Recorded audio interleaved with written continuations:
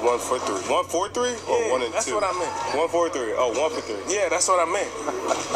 USC, baby.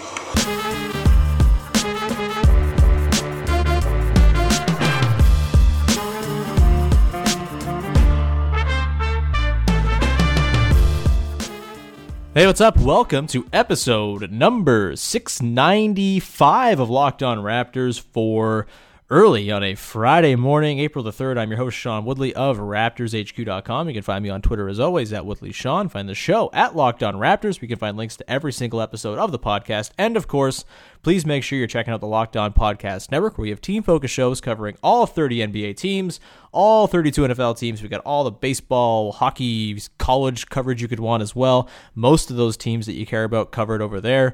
And we're still going strong, even with no sports. People are being super creative. Next week across the network, we're going to be diving in to the best seasons in franchise history for all of the teams across the Big Four plus college, and that should be a lot of fun. We're going to talk a lot about the championship season next week as well. I'm going to actually do those audiobook readings I've been promising, so don't worry, those are coming probably early next week, and probably like 4 installments of them, so get excited. Other than that, it's subscribe, rate, review, all that good stuff that we always ask you to do. It's much appreciated when you do that.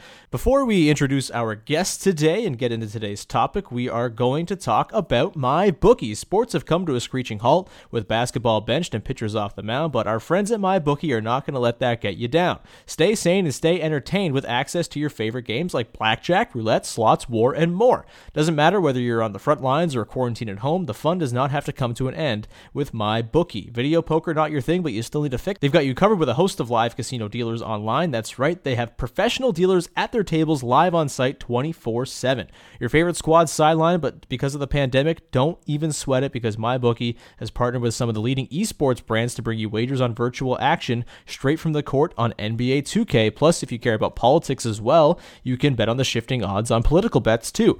You can trust the industry leaders at times like these. They're reliable, upright, and best of all, they pay fast when you win. Visit mybookie.ag and use promo code LOCKEDONNBA for a 150% bonus on your first casino deposit. That's promo code LOCKEDONNBA to receive a 150% cash bonus on your first deposit, and you can claim those extra funds all the way up to $750. Use the promo code LOCKEDONNBA to activate the offer. That's promo code LOCKEDONNBA at mybookie.ag. You play, you win, and you get paid.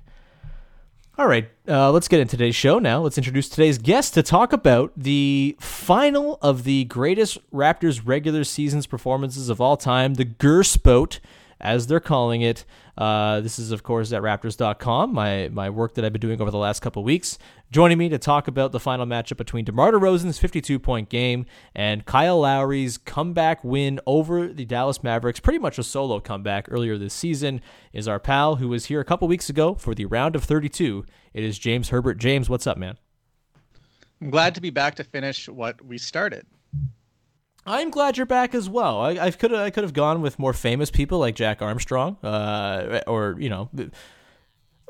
yeah, probably. Jack rules. But you also are pretty all right, James. And I thought there'd be some poetry here to wrap up and talk about the tournament that we started out talking about a couple weeks ago. Before we get into the contenders and their cases to actually go home with the title, and before we make our picks, are you pleased, displeased, surprised, shocked, appalled, not at all? Any of those things above at the final matchup between DeMar DeRozan and Kyle Lowry? I'm surprised and I'm not. So yeah, I get it was not my pick. I had Vince versus Vince, but it makes sense to me. It's cute. Yeah, it's. I think your Vince-related biases are on display there with your prediction. I didn't expect both sides of the bracket to be won by Vince. I thought maybe the 51-point game would get there. I want to be clear. That wasn't my prediction. Those were just my picks. I made my picks the whole way through. I didn't predict Keon Clark was going to get to one final. And then, what the hell was the other one? It was another 15 seed, whatever that was. Damon. It was Damon. Yeah, Damon against the Bulls. So those were, when I was making those brackets up, that was not what I thought the public would do. That was just my own weird thing. Yeah. Hey, like I thought Vince probably deserved a better shake. He had none in the Final Four. He only had one in the Elite Eight, and that was because I enforced emergency powers to do so. But look, man, the people like the recency bias a little bit, and they like the guys who they like. And DeMar is obviously beloved, and Kyle has all of the cachet of the recency and also the very good games. And then Kawhi made it to the Final Four egregiously over Terrence Ross's 51-point game, but whatever, it's fine. I'm not mad. I'm laughing. It's cool. But like, it's understandable considering it just happened, and he's still beloved. And they're currently re-airing all of the games in which he beat the piss out of opposing teams in the playoffs. So it's fresh in people's minds, I suppose. Let's get into the actual matchup. So DeMar's 52-point game against the Milwaukee Bucks, against Kyle's 32, 8, and 10 against the Dallas Mavericks earlier this season, which of course ended in a 30-point comeback and a 110-107 win when they were down 30 with 14 minutes to play. Let's size up the matchup here, James. From the DeMar side of things, it's the numbers case, it's the efficiency, it's the peak of his playmaking powers in a season in which he kind of embraced that. Also sort of the peak of his modernity in a season in which he finally shot threes, and then it kind of never was that way ever again for him, and it kind of went downhill. And obviously the playmaking stuff still exists today when he's with the Spurs, but the three-point shooting is pretty much non-existent. On the other side, you have Kyle doing an extremely Kyle thing. How do you size up the matchup here? It's interesting. I think both are reflective of not only who the player was at the time, but who they have been and their kind of story. In DeMar's case, this is kind of the peak of his best year. And in a lot of ways, like when I watch DeMar now, I'm wowed at his ability to dominate a game inside the 3-point line. But I still wish he were shooting the threes. Like that was my favorite version of DeMar back then. I mean, this year he was incredible, particularly after LaMarcus Aldridge actually decided to shoot threes. DeMar had more room to kind of do the same thing like Westbrook did when they stopped playing and then traded Clint Capella. The same thing how Giannis went to a whole other level when they were playing 4 shooters around him. Like this version of DeMar we have in San Antonio is still very good and an advanced offensive player, and in some ways better. You alluded to the playmaking getting better, but like that guy that was shooting threes, like that's what I always wanted to see. That's what I would still like him to go back to. And that was a game where he was feeling it. He was doing his Kobe impression, and it looked kind of like Kobe. Like he was making everything. And there was a lot of that season. He started the year on a ridiculous tear. And then this was a game where he was the only one kind of doing anything, and he basically willed the team, and it was unbelievable. And you go back and watch the highlights, and it's more impressive on an individual level than the Lowry one. I think he's going to be the favorite in this matchup. But then I think on the Lowry side, like it's kind of like you cram the arc of Lowry's Raptors career from when he got there to them winning the title last year into one quarter, and that's what that was. Like they had no business winning that game. Nobody would have given them a shot at the point where the comeback started. And he just kind of did everything. He was a maniac. He was all over the place. It was pressure defense. It was forcing turnovers. It was making big shots. He did a lot of it with the bench. And like that whole deal of like Kyle on the bench has been a persistent storyline over the entire time that he's been with the Raptors. And that's part of what makes him so special. So I think Lowry's was not a typical superstar performance by any means, but it was like very much him. Yeah, totally. I think, I mean, the arguments for both are good. I don't think there's necessarily a wrong answer here. It just kind of comes down to whether or not like you're wowed by the sheer numbers of DeMar's game. And look, it's not like it was like against a very bad team or anything like that. It was against a very good Bucks team, or at least an ascendant Bucks team that had Giannis and Chris Middleton and all that stuff. And there was some baked in sort of like DeRozan Middleton tension. Thank you, Ben Golliver, going into that game, maybe for like the fans and not so much for the players themselves. Although DeMar, I think, noted his aggrievement at the SI Top 100, and so maybe that was part of it. But it was, it's just like a very ridiculous stat line: 52, 5, and 8 with 17 to 29 shooting and 5 of 9 from 3 and 13 to 13 from the line. It's just like, it's eye popping, right? And the days when he would take 9 threes. Oh my God, the day he would take 9 3. I don't think it was days. I was at that game in Philly. That that game in Philly that year was, I think, the best I ever saw him play in person. And that was like that was either the first or the second of like the start of him taking threes. Like it was an early game, and I was just like, what am I looking at? That entire season working, the culture reset year, depended on DeMar like fitting in. Everyone knew Kyle could do it; he could fit in anywhere. But DeMar had to embrace shooting threes. He had to embrace playmaking if he was going to have the ball in his hands a bunch, and he did. And that game was sort of the apex of that sort of trajectory that he was on. And it's it's a bummer that he never really kept it up, and the threes tailed off from there, not only in percentage but also attempts. But like that singular game was sort of the reason why it all worked that year, and the reason they won 59 games is because DeMar bought into that level and played at that level, and it was it was a remarkable game, man. You can't diminish it at all. The Kyle game is where you sort of get into more sort of the feelingsy side of things and the intangibles and stuff like that, where like his numbers are way less impressive. His shooting line is way less, astounding. He doesn't even have steals or blocks in this game. He's got zeros in both of those columns. And, so maybe if you're looking at the numbers, you're just going to say, oh, it's obviously DeMar. But with Kyle, it like that game is so Kyle, and it's just so like it's a microcosm of his entire sort of ethos as a player. And how many games did he have like that over his career? I wrote in the piece, like it's a vote for every single Kyle game like that. It's not just a vote for that game, because there are 3 Kyle games in the tournament. And while I think the 43-point game against the Cavs was the better game and should have been in the final, like I can't really be upset about a different Kyle game where he takes over and is amazing and is the reason why the Raptors win, getting in there as well. And just the improbability of coming back from down 30 and the way you could sense the change in tone in the arena when Kyle really decided, like, okay, now is my turn to take it over and I'm going to go punk some asses. Like, it felt inevitable at a certain point that Kyle was going to lead them back in that game, which is ridiculous because they were down 30 with 14 minutes to play. And so it's ridiculous. It was with Terrence Davis, Rondae Hollis-Jefferson, Chris Boucher, and Malcolm Miller for most of the fourth quarter.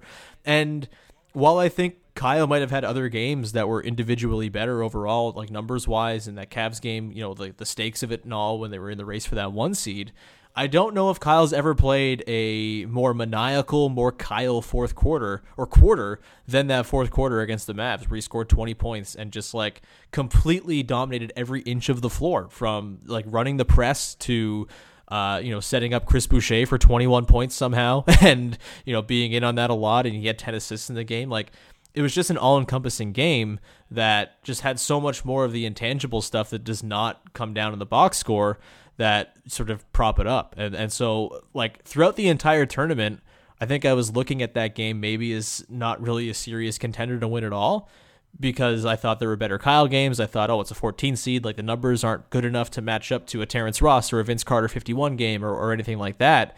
But when you sort of factor in all the stuff that doesn't show up on paper, it is just like a perfect Kyle game. And I think I've talked myself more into it being worthy of being in the final as the tournament's gone along, just sort of going back and rewatching it and thinking about the improbability of it all. And, like Jack Armstrong picked it to win in the bracket. And so I guess that leads me to ask you, who do you think wins? I feel like we're kind of both leaning Kyle in the way we've talked, but how are you going and how are you deciding who wins and is the greatest performance in Raptors history? I feel bad about it because DeMar's performance was amazing, but yeah, I'm leaning Kyle. I think the Lowry game, it was genuinely historic. It was one of the craziest comebacks in NBA history. And, I wrote about the Raptors defense this year, and like I got into that piece by talking about that game and how they just made the Mavs so uncomfortable. Like, you can't come back from down 30 just by getting buckets. Like, you have to be getting the stops too. You have to dominate the entire game. And Lowry doesn't dominate like Kobe. He doesn't dominate like DeMar dominated in that game. It's not just like, oh my God, like we have to send 3 guys on him and hope he doesn't still get the shot off. Like, that's not how he plays. But he took over that game on both ends, and he drove that whole comeback. Even though, yes, he needed Chris Boucher to have a big game too. He needed the other guys to make defensive plays and to finish and all of that. but he made big shots. He got big stops. He set the tone for the entire thing. He was like, when Kyle is at his best, like, and honestly, even when Kyle is not, like, even when the shots aren't falling, he's not in rhythm. Like, what makes him him is that he is just roving around the court, completely aware of where he is, where everybody else is in relation to him at all times, and is just trying to just take any little edge he can get and just try to do the little things that give his team an opportunity to win that possession. And they had to win virtually every possession to win that game. And he was doing that the entire time. And he was just so locked in. And it doesn't feel great to go against that DeMar game, because from a statistical perspective, it's obvious which one was better. And that was like the apex game of his apex season. DeRozan was nuts that year. And I think some people outside of Toronto have probably forgotten how good he was that year, because the story was how much better they got after he left, right? Like, they won the title. Yeah. But he was legitimately great. And when he was feeling it, it was really hard for anybody to do anything about it. And that was the best example. So if you want to pick DeMar, which I don't think you're going to do, but if anybody else wants to pick DeMar, that's great. It was an awesome game. It is deserving. But it, like I said, it's kind of a philosophical thing. And like, that win the Raptors had against the Mavericks and what Kyle did there is just, like, to me, that is more impressive. Yeah, I mean, like, yeah, to the point of DeMar, I mean, he had to play well enough that season to be a big enough asset in the Spurs' eyes to be traded for Kawhi Leonard. And he did that. And that game is the encapsulation of what he did that season to sort of change his game around and become a much more attractive sort of like star level talent that the Spurs clearly wanted in exchange for Kawhi. And I mean, it's funny because the season before, I think maybe is sort of viewed as DeMar's best season because he averaged like a bazillion points a game and had that crazy run where I think he scored 30 points in the first 9 games of the season to tie a Michael Jordan record. And he had that crazy run when Kyle was hurt too, where he was carrying the team offensively. But I think the following season, 2017-18, is just like the objectively better season from him because of the efficiency, because of the threes, because of the playmaking. And again, like, that game is the high watermark of his high watermark season. So again, I'm with you. I don't think there's a wrong answer. I don't think you're wrong if you pick DeMar. I just think you're more right if you pick Kyle. I just think like that game is Kyle Lowry in 14 minutes. And I think that fourth quarter is just something that it was around the holidays. You're watching with family. You're watching family just like kind of like fall apart in like awe of what Kyle's doing. The fact that he did it with the entire starting 5 that he started the game with, not getting any run because they were playing like shit the entire night, and they were just like, all right, let's throw this at the wall. And again, for to have an element of Kyle plus the bench mob and like the rag-taggiest bench mob you could possibly ask for in addition, like, I think that adds to it as well. It's a perfect Kyle game, man. And I think it rightfully somehow is going to pull out the... I'm not really sure how to predict how it's going to go in the voting. People have been really voting for this Kyle game, though. It's just beat the piss out of every single game it's come across, including the last Kyle game in the semifinal. But it's interesting, man. I'm fascinated to see how the voting's going to go. I think Kyle deserves to win just based on what that game represents, even with the recency bias of it all. I'm coming around to maybe telling myself that I was too wary of the recency bias when I was sort of picking against it in earlier rounds. And maybe like just because it happened 4 months ago doesn't mean it wasn't fucking awesome. You know what I mean? So I think that's probably an okay place to leave it. We're both picking Kyle to win the tournament, and I guess we can come back in 25 years and do the next 25 years of franchise history best performances if there is basketball or a world in 25 years. But James, either way,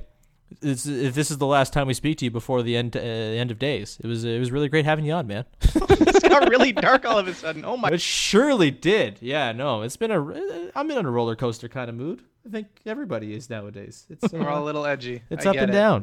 Let's just all go back and watch Keon Clark highlights together. Yeah. I agree. I will maintain the biggest outside of Terry. The biggest disappointment in voting in the tournament that was not overturned by my emergency powers was Keon Clark losing to Chris Bosh's random-ass 40-point game. Unbelievable. I had Clark in the finals of his region against Vince Carter. So that tells you where I was at when I filled out the entire bracket in one shot. Glad to see Eric Corrine is sharing some research. It looks like he's about to write a Keon Clark piece, which I will read the hell out of, because Keon Clark is a very sad and tragic story, but man, that guy was awesome. And I look forward to reading that from Eric. Yeah, hell yes. Any Keon Clark writing is good. Any Eric writing is good, I should say. I'm still mad at him for his comments to me when I put Albert Johnson behind Donyell Marshall on the all-time Raptors list. He was right, but I mean, he was. I mean, I didn't know you. Wow, why did you put him behind Donyell? I think I was swayed by the 12-3 game and just like the fact that Donyell led the team in win shares one season, which he did. Don't forget that. But yeah, I think I was wrong. That. Yeah. Eric was right. Yeah, no. I think Eric. I mean, I changed it in the update 2.0. So okay, good. Yeah, it's fair. All right, I think that's gonna do it for today's show. James, thanks so much for coming on, man. Hope you're doing well. Hope all is well down there in Brooklyn. And anything you want to promote right now? I should have. I don't know if it's published. I should have a massive free agency preview on the site. I'm writing about basketball again. It's weird. I don't know how much people care about looking forward to the off season right now. It's hard to gauge any of this. It's a strange time, but I did that, and yeah, all is well. I shouldn't say all is well in Brooklyn. All is definitely not well in Brooklyn, but all is well specifically for me in Brooklyn. I am fine. So yeah. Well, that's good to hear. Hopefully things get better in the world at large around where you live, and yeah, just hang in there, buddy. It was nice to talk to you, and stay safe and all that good stuff. Everyone, please subscribe to, rate, and review this podcast wherever you get your podcast. It's much appreciated. Next week, we're going to dive all into the season that was last year. We're going to do audiobook readings from We the Champs. I think we're going to try to do like a trivia episode based on the championship season as well. So keep an eye out for that, probably like next Friday. Now that I'm not with Raptors.com, I have so much more time to waste coming up with just insane, dumb podcast concepts. So brace yourself for some insane, dumb podcast concepts. And we'll talk about that another time. And that's going to do it. We'll talk to you tomorrow or Monday, whatever the fuck it is. I don't even know what day it is, with another episode of Locked On Raptors.